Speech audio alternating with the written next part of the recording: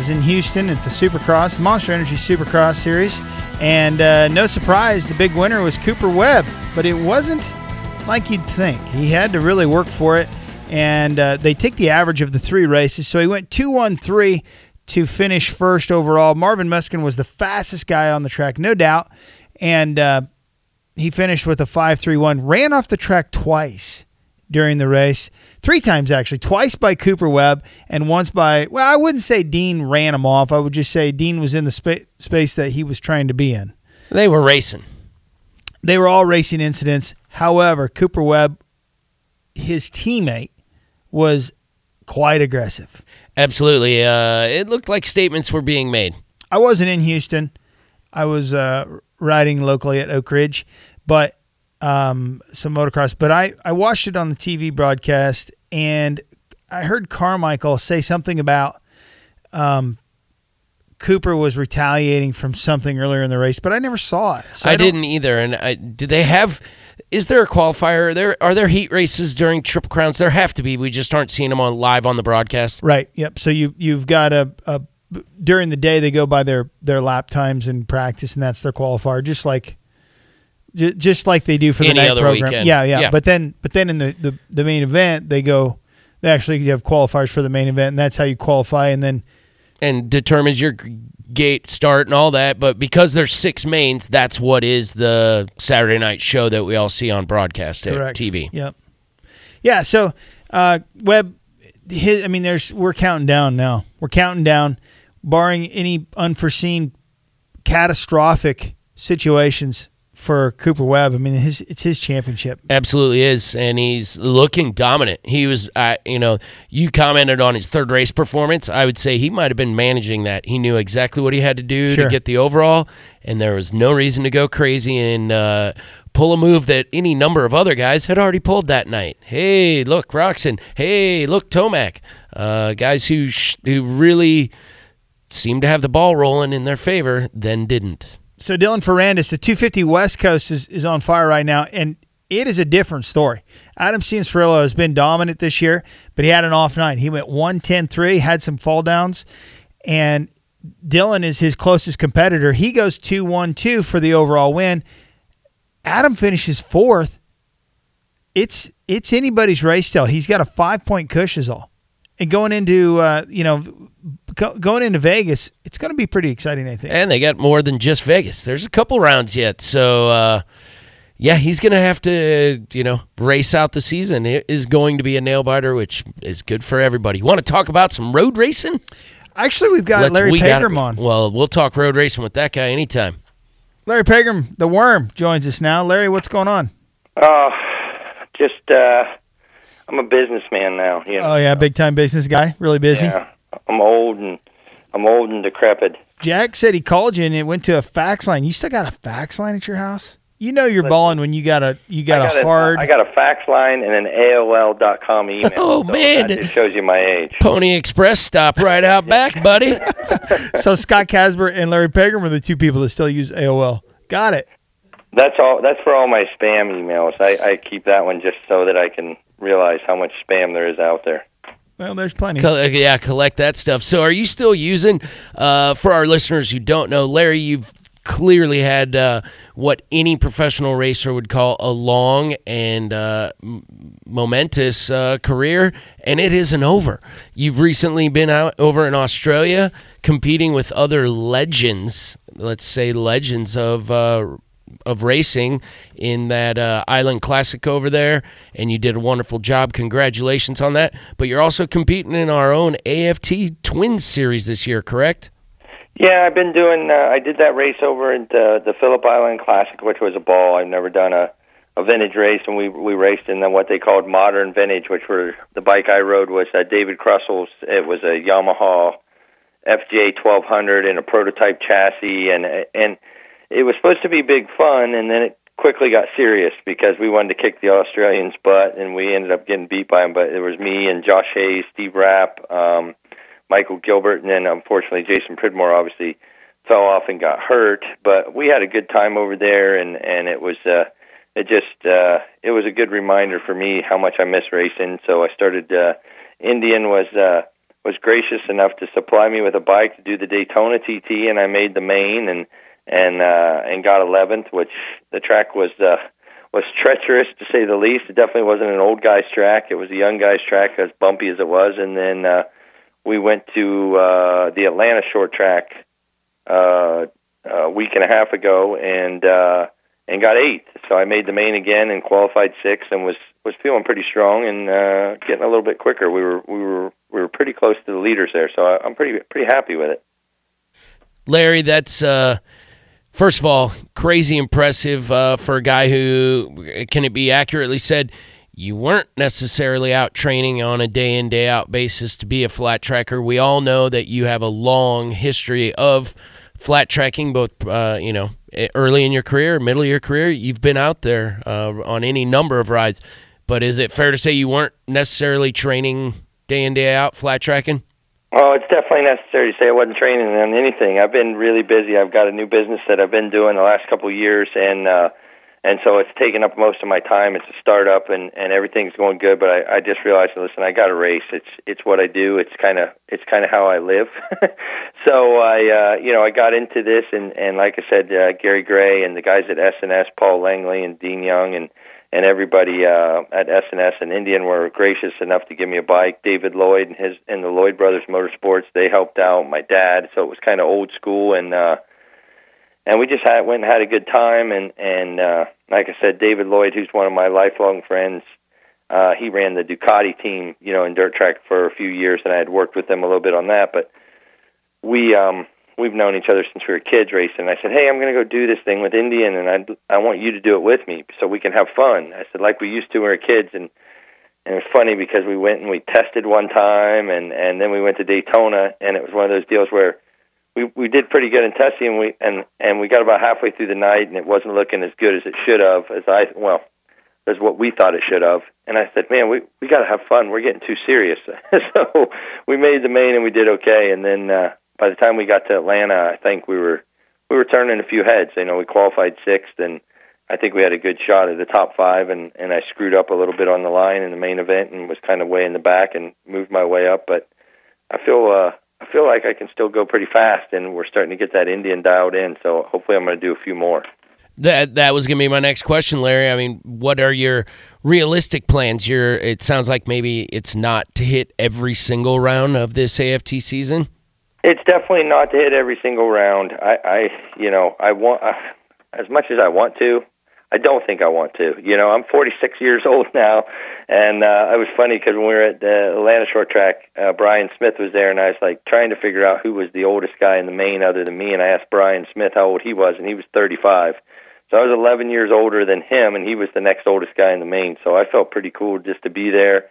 And I really am enjoying riding, but I want to do the events that I want to do. And the neat thing is I'm really starting to get pretty good groundswell of support from a bunch of old guys are coming up to me at every race, the fans, and really getting excited because I think I'm kind of their representative out there. Everybody, excited about having a guy at my age that's able to go out there and run pretty good. So I think, we're going to definitely do some more. I'm kind of trying to set it up and see how many of them I can do. And like I said, it's going to be fun. I'm going to do it with the Lloyd Brothers and Indian and S&S. So we're looking forward to it. Our guest is Larry Pegram, the Worm, as they call him, and been a regular on this program over the years. Larry, how good is that bike? I mean, you've been around flat track a bunch, and obviously it's the bike of choice. Everybody's on it. You've got Lloyd Brothers. They've got a pretty rich history in flat track, so they ought to know setup pretty well. It's got to be a lot of fun. The thing works pretty well.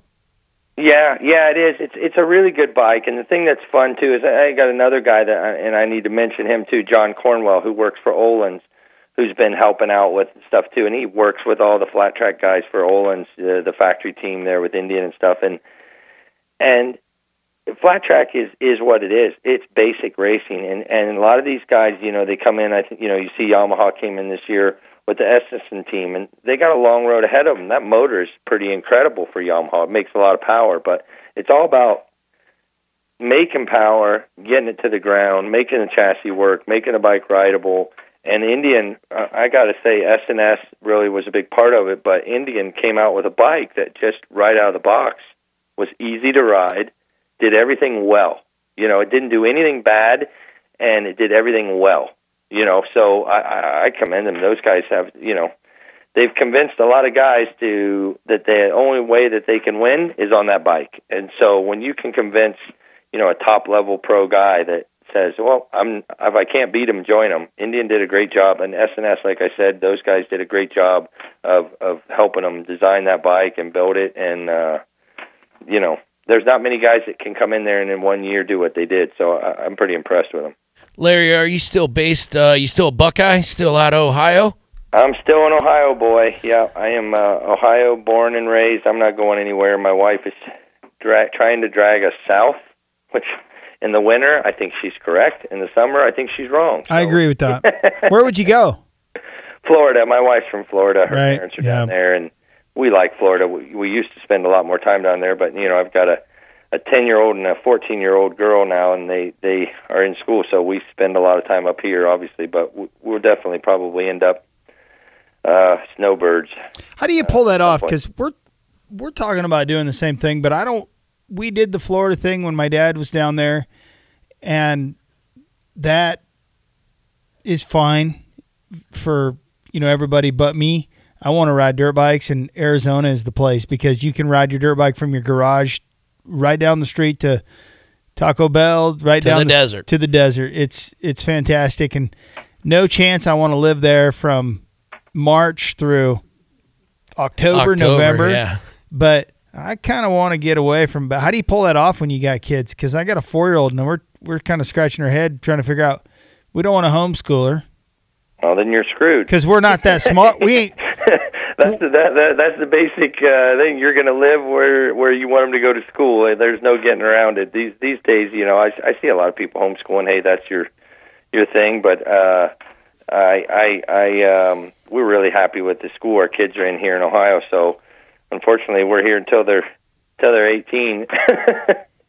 Well, that gives you a chance to keep on racing. Yeah. Let's get on to some really important stuff, Larry. Who was the top dog in Australia? Let the smack talking begin as we build up to next year's team. It's hard to say because God, that was a stacked crew. I was the best there, but I wasn't the fastest, only because of certain reasons that we can't talk about. No. Gotcha. To be honest with you, I would say there was an Australian kid there. And I feel like a jerk because I can't remember his name, but he was pretty darn quick. And then there was Jason Pridmore, I think, was probably going to be the fastest guy. But he unfortunately fell in the first race, only a couple laps into it. And then, I think Josh showed in the last race that he had some serious speed too. It took him kind of the weekend, and he had some bike problems and stuff. So, I don't know. I think the Americans definitely surprised them this year. They've kind of dominated down there. The Australians or the New Zealand guys or the English guys. And then we came in there and brought a little bit more of the A team this year. And, I think it showed. And so I think next year we had a good chance to beat them.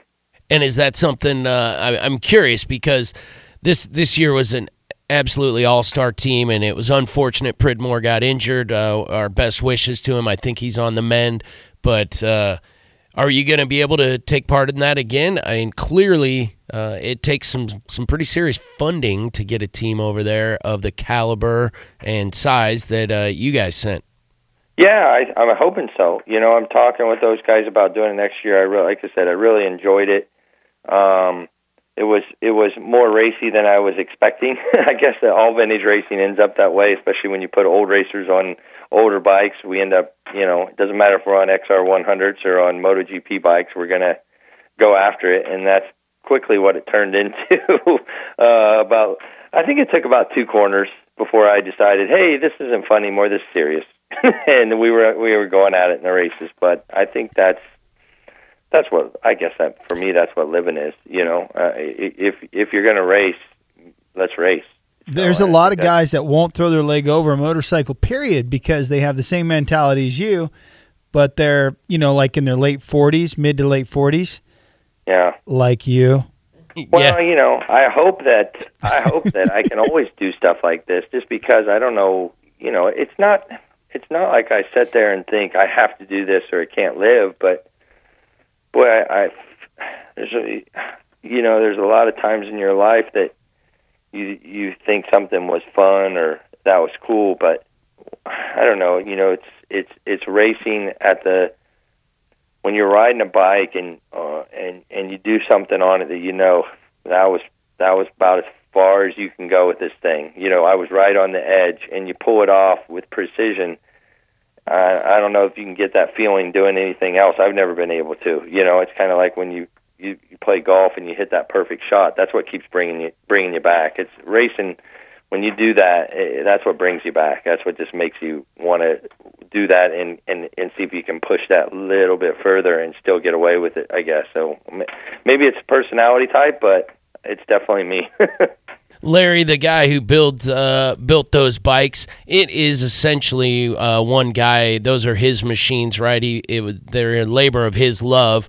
Right. Does he give any of you known quantity fast guys a bit of a sit down beforehand? Hey, this is my vintage baby, please don't chuck it down a racetrack, because you guys were definitely flirting with the fast end of the field. I mean, and crashing comes right into play. No, I mean, like I said, it was David Crusoe, and he didn't say anything to me like that, because I would have probably backed it down a quarter of 1% then. But I always, I kind of pride myself as a racer. I've always been the guy I'm not the guy that's trying to throw the thing in the gravel trap. So, I mean, some guys do, and I don't know that it's on purpose either. I think you just get carried away. But now that wasn't even discussed. There was no, hey, if you crash this, you own it type thing. So I'm glad, because I would have maybe slowed down a little bit then. Yeah, and it can only hurt the results. I just find it interesting with vintage racing. There's a number of forms of it. Tony, you've been involved in some, and handing a fast guy a vintage bike that a lot of labor's gone into making perfect, only to watch it get destroyed. But that's racing, and it's good to hear that they did the right thing putting guys like you out there, Larry. It was an impressive display by the whole team. For sure. Larry, one time I got invited to race over in England at Farleigh Castle, the pretty legendary old motocross track that they have a race there once a year now. And for Team International Airhammer, which is a vintage race by nature. It's a YZ490 that we were on. I don't think I'd ever seen a YZ490 in person before this race. And Keith McCarty himself supplied the parts for this bike, not these bikes that they supplied for us. And I had suspension done, and I brought it with me, and we threw it on, and I went racing. And I was not invited back because I broke things that Brock Glover didn't break when he was riding that bike. So in one race, he didn't break them over a season. You managed to do the deed in one race. I did. They were like, you're really hard on stuff. And I'm like, maybe. Yeah. So they're going to give you the invite back, or? It looks like it. I've been asked to. They actually want me to do some vintage racing this summer to try to get more prepared for next winter. I've just been so busy, and then doing the flat track stuff too, I haven't been able to. But they've asked me back. They just don't know me that well yet, so that may change. It's awesome. How come you get to? So on the flat track deal, is there a qualifier, or how does that happen? Is it because you're Larry Pegram that you can just go race the twins class, or? No, you've got to qualify. I mean, everybody comes there, and that's what, just making the mains is pretty good feat. There's some guys that aren't making them, and I know. I'm just curious how you got in there. Well, I kind of done. I guess it's just because I've done it for so long. They go, here comes that old guy again. Let him ride. And so, I mean, I did one race last year, and I did the X Games last year too. So I did one AFT race to get ready for the X Games. So I kind of keep my foot in the door, and like I said, I'm not taking it 100% like this isn't my job, but we're getting a little bit more serious about it. So, we did 2 races in a row, and we tested a little bit. So I'm starting to get pretty comfortable on it instead of just showing up and doing one race a year. And so I want to see what we can do. I'd like to maybe throw it up on the podium at my age and scare some of these young guys a little bit. Are you thinking you're going to make it to one of every of the disciplines? I mean, you've done thus far, that was a TT, not the fastest of the disciplines. Are you looking to do a mile? Because as we know, those Indians are incredible on the miles. Yeah, I don't know. I definitely want to be honest with you. And it started off a little bit as kind of, what are you thinking? But now that we're getting a little bit quicker, there's some people that go, maybe you could do that. I have won a superbike. I've won superbike races. I've won mile races. I've won half-mile races. So I have to win a short track and a TT. If I can win a short track and a TT, I'd be one of only 4 guys that I'd be the 5th guy to ever do that, where you won all, the real Grand Slam. Yeah, absolutely. With Superbike. So that's somewhat my goal. I think I can win a short track race, to be honest with you. The TT is going to be harder. It's more of a young guy's thing, but we'll see. So I'm going to try to do all the short tracks and TTs this year, and then maybe a couple of the half miles and maybe a mile. I'm not sure. So we might see at Peoria or Springfield. Those are options, at least on the TT side of things. Yep. Well, that's awesome. I'm looking forward to that. That gives me yet more reasons to go over and watch those races that I really like going to. Do you have a track at your facility there in Ohio? You strike me as a guy who might have enough pasture that you've laid yourself out a track. I've got tracks. Unfortunately, my track at my house has grass growing on it, so that just tells you that I work too much. I spent my whole life racing, trying to be able to purchase enough land and a house and everything, and I finally got it, and now I don't ride on it. So, yeah, I do have a track here, and I need to be riding on it more, and that's one of the things a little bit in these races that I did, these first 2 races. I definitely didn't have the stamina at the end of the race I needed, so I'm working on that now and trying to ride a little bit more and getting more ready, but yeah, it seems like between the kids' soccer and work and everything that I'm doing right now, I don't get enough time to do what I really love, and that's racing motorcycles. So I'm trying to reprioritize my time, but it's not working out that way. Spin classes, Larry. Okay, yoga, spin classes. Sure. Hot yoga, spin classes once a week. Hot yoga once a week, and wear glasses if you need them. Yeah, spin. I don't know about the hot yoga. I don't understand why you'd ever want to make it hotter, but that's not me. Loosens you up, supposedly, right, Tony? No, I've never done it. I have no idea what I'm talking about. Gotcha. I mean, I've done the spin classes, and those are horrible. I'm doing one tomorrow morning. They really do suck. I really don't like doing spin classes. I go to Cycle Bar. It's super expensive, and I keep going because it's working. It's working. You can't argue with results. Yeah. Larry, what's next for you? Where are you going? Well, there's a TT in Arizona on the 27th of April. I'm not 100% in on that one yet, but I think we're going to do that one. So that would be the next one, which looks like it could be really fun. It's a off-road truck track that they're doing a TT race at. So it's really big. It's like, I guess, about 45-second, 50-second lap times, and several different, elevation changes and so forth. So that's where I'm looking at next, and hopefully that's going to be something that we get worked out so I can do that one. I've raced on a truck track on a dirt bike before. It was part of, it was in Primm, Nevada, and it was part of the Work Series, I think. Or no, it was the big, I don't know, some off-road race. And you go out in the desert, and then you come into this truck. And I've only seen the commercial for this AFT that you're talking about. Mm-hmm. But it's scary. You're going fast. Supposedly they went out there and tested on it, and the jumps were too peaked, and they were just getting too much air, and they were breaking the bikes because these 320-pound motorcycles don't land as well as a 220-pound 450 does. So what I was told by the AFT guys is that for the race at the Arizona TT, they're going to taper the jump takeoffs down so that we're not getting so much height on them, because I don't want to go out there and break a bunch of stuff or myself. So right. that's the plan. Yeah, we saw that at you'll still be home. We saw that at Peoria. There were literally parts falling off of motorcycles. Literally parts falling off. Foot pegs on Sammy's butt. Everybody's exhausts. Yep. I mean, foot peg hangers. Full-on factory bikes were breaking parts. So it can happen.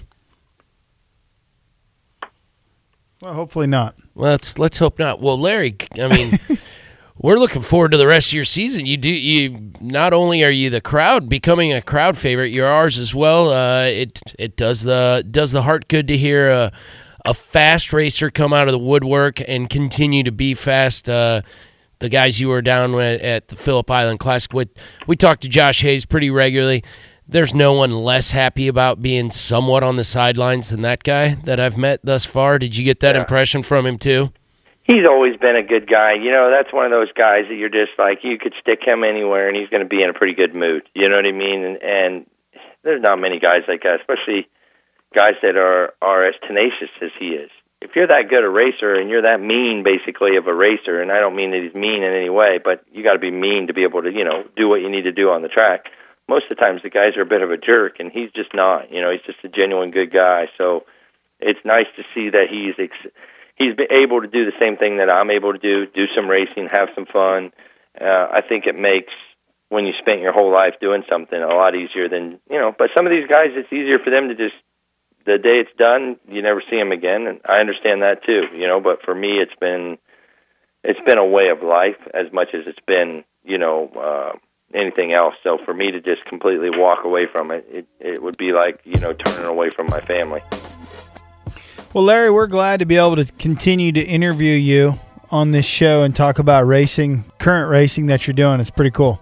We want appreciate it. We want to talk to you if you get that Grand Slam. That is an interview we can't wait to have. I hope it happens for you. I appreciate it, guys. All right, we're going to take a break. That was our interview with Larry Pegram. When we come back, we're going to talk to an off-road racer, a pro named Evan Smith. This is Pitfast. My name is Corey West. Stay ahead of the pack with the latest racing news and interviews from the Hammer Down Racing Report, your source for regional racing action as well as the national scene. Every week, we recap racing action from all around Northwest Ohio and Southeast Michigan and cover national racing series from the World of Outlaws to NASCAR. Plus, get all the latest racing news. Join hosts Scott Hammer and Ron Miller, along with different featured guests each week. From dirt to asphalt, we have you covered. The Hammer Down Racing Report, available weekly on your favorite podcasting platform.